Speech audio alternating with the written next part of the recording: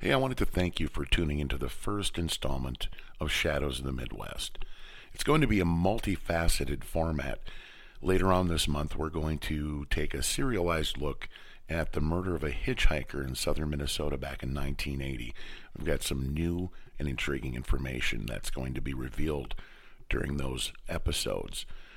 Another facet of this series is going to be my collaboration with Dr. Eric Grabowski of Cold Case Web. With that, we're going to examine and discuss some lesser known cold cases from around the Midwest and hopefully give you some new insights. But for now, stay tuned for our first installment featuring the case of JoAnn Bontjes.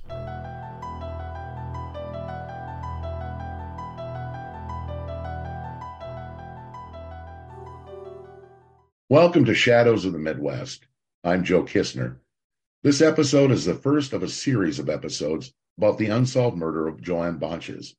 Joining me is Dr. Eric Grabowski. Okay. Thank you, Joe. My name is Eric Grabowski, and I run coldcaseweb.com. Joe and I are collaborating on research and analysis of the Bontjes case. This program, Shadows of the Midwest, is the home of this collaboration. I am an associate professor of communication. Aside, I do cold case journalism. My words in this episode are not intended to reflect the views of my employee academic institution. JoAnn's case is solvable. As I often say, someone out there knows something or knows someone who knows something. It is important for us to raise further awareness of this case. On dps.mn.gov, the Minnesota Department of Public Safety provides an overview as follows. JoAnn Bontjes' body was found in a ditch of a rural road in Martin County, Minnesota, on October 3rd, 1975. She died as a result of a fatal gunshot wound. Her unattended vehicle was found one day prior to parked on Highway 4 in Martin County. They do ask that if you have any information regarding this case to call the Minnesota Bureau of Criminal Apprehension tip line at 1-877-996-6222. In this first episode, we are featuring our January 2023 interview with Donovan Mickelson, a retired St. James, Minnesota police chief who has a strong commitment to solving this case. Back in 2018, along these lines, he was featured on WCCO, CBS, Minnesota. In our interview, you will learn more about the case and more about Donovan. He is proactive about keeping public attention going on JoAnn's case, particularly through his Justice for JoAnn Bontjes Facebook page. As Joe and I decided to work together on this case, we realized the importance of Donovan's insight for our work. So here is the interview. I want to thank Joe Kistner, and I'm Eric Grabowski, and we'll say Donovan first, Donovan Mickelson, but we'll, with his permission, now call him Don. We're doing an initial interview here today that Joe and I are using here in this program, and Joe and I are starting to begin some work on the JoAnn Bontjes case from Minnesota, and Don is an expert who's been proactively pursuing this case, and we'll give him a chance to give some background on himself and how he got into the case and his overview of the case. I do want to mention now that just thinking back, two things I want to mention here. At some point, there was the CBS News Minnesota piece, which I see from YouTube, and the website was WCCO. It may have been syndicated elsewhere, and that looks like that was from back in 2018. And then, of course, Don has a Facebook page, and we, of course, will feature that in one or more web platforms too. That's the Justice for JoAnn Bontjes. That's JoAnnBontjes, and we'll share that link in the future. But it's important to mention that's the page that Don runs, and provides his updates. So, Don, let's just let you get going here. Tell us about yourself and your work in law enforcement, and then you can get into how you dove into this case.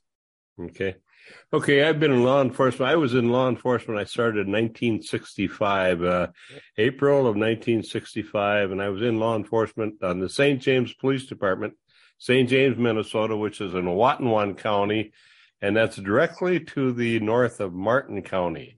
Martin County is where this murder took place. Anyway, I was in law enforcement for 32 years, and I was chief of police in St. James for 22 years. And I had a quadruple bypass in Rochester in 2014 in October. And before that time, I was trying to help out identify a girl who was murdered by a state patrolman down near Blue Earth in like 1980. And in that time, while I'm working on that case, I'm not the one who solved the case, but I was helping a Deborah Anderson from Blue Earth work on that case. And during that time, they finally found out that this identity of this girl was a Busha from Bay City, Texas. And it took many years before that was determined what her name was. Anyway, when that happened, people said, well, if that could be found out, why can't they find out who this killer is of this girl down around Tremont, Minnesota? And that's about the time that I jumped into it, either late in 2014 or early in 2015 is when I got into it. And then I called a meeting with one of the deputies who was the investigator at that time of the case, and I met him in Ormsby, Minnesota, on the county line, and I talked to him, and I told him, I said, you're looking in the wrong direction, because I said it's been 40 years at that time, and I said it's been 40 years and nothing's happening. I said, I think you're looking in the wrong direction, and I said, I'm positive that this man is local.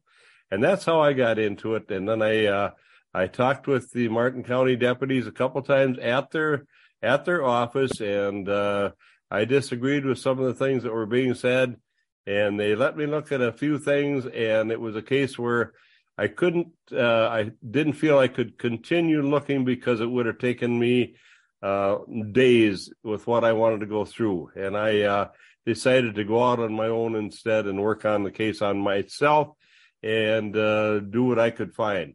So that's how I got into it, and it pointed in one direction at first, at one guy pretty heavily, but yet there was no way that we could put him together with the girl. And then later on, in more recent years, now in the last, I want to say 3 to 4 years, maybe, another suspect came to my attention, and he's the one that I believe has been involved in it. And he is not from Minnesota anymore, but he's still alive. And the person who told me the name of the person, he's still alive. And he said his grandfather told him who killed this girl and where he killed her at, and that he shot her. And apparently they moved the body. Somebody moved the body after she was shot in the side of the head in the temple. So from that point on, I've been trying to push the Martin County Sheriff's Department. I've been trying to have other people push them to get something done and talk to the right people so they can find more details. And I'm talking with polygraph and with DNA. And I'm hoping, I've been told that they've done some DNA tests on some people, but I don't think they've done on a couple of people that I want them to do testing on, that I believe will lead to the identity of this killer or the killer's family, so they will know where to look, where to pinpoint it more. Don, question for you. Of course, this was 1975. Yep. JoAnn was 21 years old when she was murdered. Can you just tell us a little bit more about what's Sherburne like? That was near there. And again, there's an overview of the basics of the case on that CBS Minnesota that I mentioned, and we'll share that link when we're doing web work. Sure. But what's the town like? You've mentioned some other areas, Martin County, Fairmont. What's the area like? Yeah. We have St. James is located in the middle of Watonwan County, which is a pretty small county. And then if we go south of St. James, we come on to the small town of Ormsby, which is on the border of Watonwan and Martin County. And that's where JoAnn had stopped for a while. And she talked to a classmate of mine in that bar. From there on, she went to Tremont, which is the next town down, only about 6 miles apart. The towns are quite close together. And about 6 miles down, and she went to Tremont, and she spent time in the Tremont Legion. And she stayed there till about 12:30 in the morning. JoAnn lived in Sherburne, Minnesota, which is the next town down. It's right on I-90. And she lived down there in Sherburne with her parents. And it was a case of where JoAnn had just started a beauty shop. So she had a beauty shop called Joe's, Jos. And she had just started that. She had an appointment the next morning before after she disappeared, and she didn't show for that appointment. And that's how that got going on that part of the case. And last question here before I turn it over to my colleague Joe is you got into the case, and of course you've done a lot of awareness raising on Facebook. Being former law enforcement, that obviously your network, you had some advantages. Obviously, you have some privileges and duties. Peace officer, Minnesota. How has that helped you? And at least being able maybe to go into some angles that the average journalist or citizen wouldn't be able to. Well, the problem is I knew a lot of law enforcement, but mainly in Watonwan County, not so much in Martin County. I knew very few people in Martin County. And so actually my time in law enforcement, once you're out of law enforcement, you cannot use the connections unless it's something done privately. You can't use the computers like the law enforcement things unless it would be legal for them to give out to me. So it was a case where I had to do a lot of this stuff on my own. In fact, if it wasn't for Facebook, I would know nothing. And it was a case of where with Facebook, I learned more people than I've ever known before. And I probably have well over 3,000 Facebook friends. Many of them came from the area of Sherburne and Tremont and Ormsby and Fairmont, which is Martin County, and all those neighboring towns right in that area. So all these people have an interest in the case. They all want to know what's going on. Many of them are friends of JoAnn. And of course, there are many of these people that have passed away already. So that's it's pretty hard. I've talked to a lot of older people that were in their upper 80s and they wanted it solved before they died. And I said, I couldn't promise it, but I said, I'll do whatever I can to bring it to a head. And it's a case of where, I'm sorry to say many of them had passed away already. So that was a very, very tough thing. I felt bad that I couldn't help those people out. They wanted those things solved. So, yes. Yeah. Well, one of the things that Joe and I recognized right away is your passion and commitment to the case. Joe, any questions you have for Don? Hey, Don.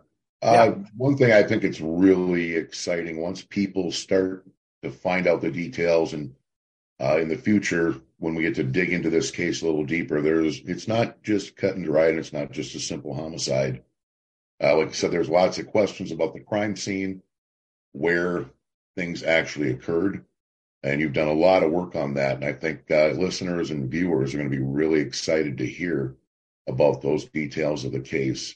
I know in southern Minnesota, we've talked about the Trooper case, and now recently in Rock County, I believe in the last week or two, they discovered the identity of a John Doe that was found, I believe, outside Laverne someplace back in like 1974. Oh, okay. So there's lots of intriguing. The BCA just identified him as a gentleman from Omaha, Nebraska. There's definitely a lot of interesting things. Absolutely. I mean, when people think of southern Minnesota, right? it's farm country, but I-90 has got a lot of Right. interstate traffic. So you get a lot of people going through that area. Absolutely. We had, just to make a statement, St. James, where I'm from, is like halfway between Minneapolis and Sioux Falls. So at one point before I-90 was involved in this, it was a case where a lot of cars, a lot of traffic came through St. James. And we're a small town of 4,500 people. And so a lot of them came from Minneapolis going out to Sioux Falls and, back and forth that way. So we saw a lot of traffic at that time. And then when I-90 came along, then they moved farther to the south and took that route through I-90, through Fairmont and Blue Earth and towns like that, and through Laverne. And so that I-90 was a very, very busy route. Yeah, sorry, Joe, go ahead. No, go ahead, Eric, I'm fine. No, one of the things, and I'll just mention, and of course, Don, you have significant law enforcement experiences, and as we know from some material that Joe's done publicly and some things I've done, when you start to dig into older cases in general, and you get to know the area, and even when you start to find out things and learn things that might or might not be contextually relevant to a specific case, but you do learn things that might be relevant to other cases. Right. And although there's not always going to be the connections and overlaps that one might think along the way as you rule things in and rule things out, it does give you a really interesting insight into a region or an area. Mm-hmm. Something to keep in mind. Yeah. Correct. Yeah. I ran on a lot of other crimes that had been committed, and a lot of sexual crimes, and I'm talking things that were interrelated with families, and also people who took babysitters home, who had a 12-and-a-half-year-old girl who was raped by a farmer and never turned in, had cases where a father had sexually molested 3 of his daughters. It was never ever reported. Another one who had sexually molested his stepdaughters and never reported. I ran onto many of these cases like that over in that county of Martin County, and there were things that were never ever done because people were afraid to report them at the time. And it was, it kind of made you sick to the stomach to see all this stuff going on where nothing was done. And there was one case where there was a man who had been sexually abusing his niece. It started out when she was 9 years old, and it went on till the point that she was married, and it had gone on. And it was a case of where it was just kind of known in that area. And it was a terrible thing for it to continue to happen, and people knew it was true. They knew it happened. The niece had talked about it. Her brothers had talked about it, and it was the guy was doing a lot of terrible things, and yet it was a case that doesn't make him a murderer, but he was one of the first suspects, one of my first suspects at the time. But that doesn't mean that he's a killer. That was a whole thing. Even his mother said that my son killed that girl, but yet there was no evidence, no proof to connect him with JoAnn Bontjes. But she did say, my son killed that girl. And she said he was driving up and down that road that night, crazy as could be, and going to the east of his farm, which would have gone by this area I'm talking about, which was an area where there are a couple of gravel pits, and where I believe, from the statement I've been told, that that's where the girl was shot, and near a gravel pile on this farm out there. So I was told by a man who's 59 years old. A lot of people would not believe him. He's a college graduate, and he had some problems, could have been somewhat autistic, but he's 59 years old, and he told me, he said, my grandfather, my best buddy, my grandfather, told me that such and such shot and killed that girl right on that gravel pile right there, and there was blood all over the place. And he told me the name of the guy. And he didn't know this person because it was a nickname, not an actual name. But he did tell me the nickname of this person. And there was only one in that area by that nickname. And this grandfather lived in the same town as this guy, only about 3 blocks away from him. So the grandfather would have known this guy well. And the reason for him possibly not, and I'm talking, this is theory now, the reason for him possibly not reporting it at that time was for the protection of his kids or his grandkids and or his big business in the city of Tremont. They had a big business, and it was a cement and tile factory they had over there, and they built silos. They built probably 300 or more silos. Big business. But this grandson told me, he said, every time my grandpa and I would walk by this or drive by this spot out there in that farm, he said my grandpa would point to that place and he would say, such and such shot and killed that girl right there. And there was blood all over the place. So if she was shot and killed right there, which she would have died because it had a hole right in the side of their left temple in front of the ear, the body had to be moved by someone because it was at least half a section away when the body was found. So the body was found west of where the shooting would have taken place. If this man is telling me correctly, and I do believe the man. He's 59 years old today. When this happened, he was only about 12 or 13 years old. And he said, my grandpa and I were the best of buddies, he said. Folks, just listeners know as we talk through this, and for good reasons of both research and corroboration and, frankly, for legal liability, when we talk about some of these cases here and forward, there are sometimes sources we might have on background or deep background, but it's important to know that we're, and Dawn certainly, but Joe and I, as we learn these things, will research and pursue these ideas and theories and go through the various sorts of research to corroborate. The other thing I've observed about Dawn, just through looking through Facebook, and we've obviously had some conversations, is that although he has certain ideas that he pursues at a given time, he also stays relatively open to where the truth may lead. And that was my next question, Dawn. Over the years, and again, you don't have to get into specific sources, but how helpful has been the Facebook in terms of getting leads? You said that you developed a significant following. Tell us about that. Yes, it started out with this, the Bontjes girl, JoAnn Bontjes, she was murdered, and her niece is a nurse, and she's up in the New Ulm area, and her niece and her niece and mother wanted a Facebook set up so we could get justice for JoAnn, and they asked me if I would run that site, and I was more than willing to do that. So I would put things on that to keep people informed, and my feeling is that if you don't give people information, you're not going to get any information. That's my feeling, and I've always believed that. So you have to give a little to get a little, and that's just exactly my feeling.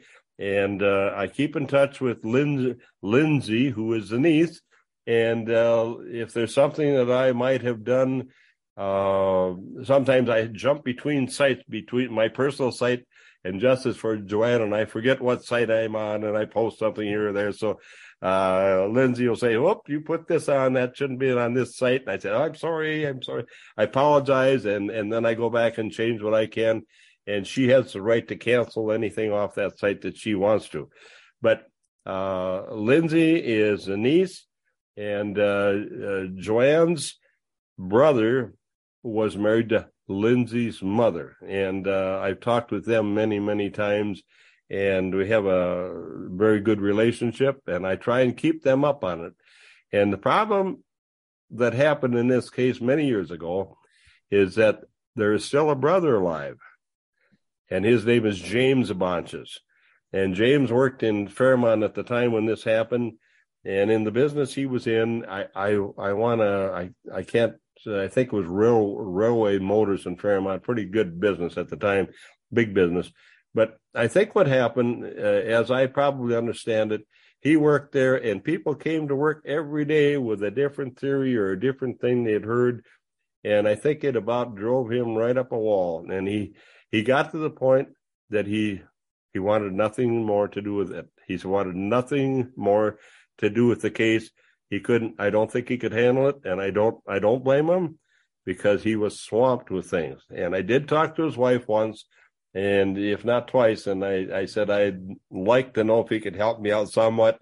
And she said, I'm sorry. She said, it's so stressful for him at the time. He doesn't want to go into it anymore. And she's more or less leaving it up to law enforcement or investigation to get the case taken care of. So. Yeah. And again, folks, I'm going to remind listeners and viewers, and of course, Joe and I will post a link. Again, that's a Facebook page. That's Justice for JoAnn, JoAnn, Bontjes. If you search it, again, we'll have this link posted, but it's right up there. Yeah, and that's a page, not a group, so you should be able to find that. And the nice thing about a page, depending on the settings, is there's some shareability aspects to that. So we would encourage people to find that page and like that page or post that page, whatever the options are. And what we're talking about here, and it's not unknown in other venues, that I often say someone out there knows something or knows someone who knows something. Exactly. Never give up on these older cases. Joe, is there anything else you'd like to comment or ask? No, at this time, I think everyone's going to be really intrigued once we get into the details of the case and some of the things that haven't added up necessarily over the years. Mm-hmm. And I guess in this endeavor, I hope that we can add to the work that Donovan's been doing on this case and maybe bring it to a conclusion in the near future. Yes, and we're going to continue to collaborate with Don and work through that. Don, before we stop this interview portion of the program or the recording, is there anything else you'd like to say? We'll let you conclude. Right. I guess I could say, as I stated before, and you have to do it, you have to keep an open mind on everything. And I mean, there was one case that started out, it really pointed in one direction, and I kept on looking into this man, and he did a lot of bad things. But that didn't make him a killer. And there was no positive information of anybody ever saying that such and such shot anybody or such and such killed anybody or where she was killed. They never did say where she was killed. And I know she was not killed on the area that the body was found at. She was not killed at that site. And it was a case of where when a man can tell you that, when a kid can tell you that his favorite grandfather, his favorite buddy of all times, could make up a story like that, I do not believe that he made up a story to tell his grandson a lie like that. This man would have been 79 years old at the time, and the grandson was 12 to 13 years old. And when he'd tell him that story, he said, my grandpa would get very, very serious when he'd tell me that. He said, my grandpa was a fun man, but he said when it came to talking about this girl being murdered, he said he would turn very serious about it. So he said it was a case where I believe my grandpa, and he said he was my best friend. He said he called me genuine, he said. And he said, and I said, well, I'll tell you what, I trust you. I trust what you're saying. I believe you. I said, we'll keep on working on that point. And I'm hoping that the Martin County Sheriff's Department, and the BCA is involved in this too. They have been for a long time. And we've had other theories on different people that are pretty good theories, but nothing that ties in good. So I'm hoping that they push to get the DNA, if they have DNA, and I can't positively tell you that what they do that, and not that I don't want to, I can't tell you because I don't know if they really do have any DNA on hand. So it's a case of where if they do have DNA, they can check the people that I'm talking about, and I think they're going to tell them one way or another, whether that's the case or not. So that's what I'm hoping for right now. And they've had the information for quite a while, and I thought it should have been done by now. So that's what I'm looking for. We'll let that be our conclusion. Again, I'm Eric Grabowski, my colleague Joe Kistner, and our current and hopefully ongoing guest, Don Mickelson. And thank you, folks.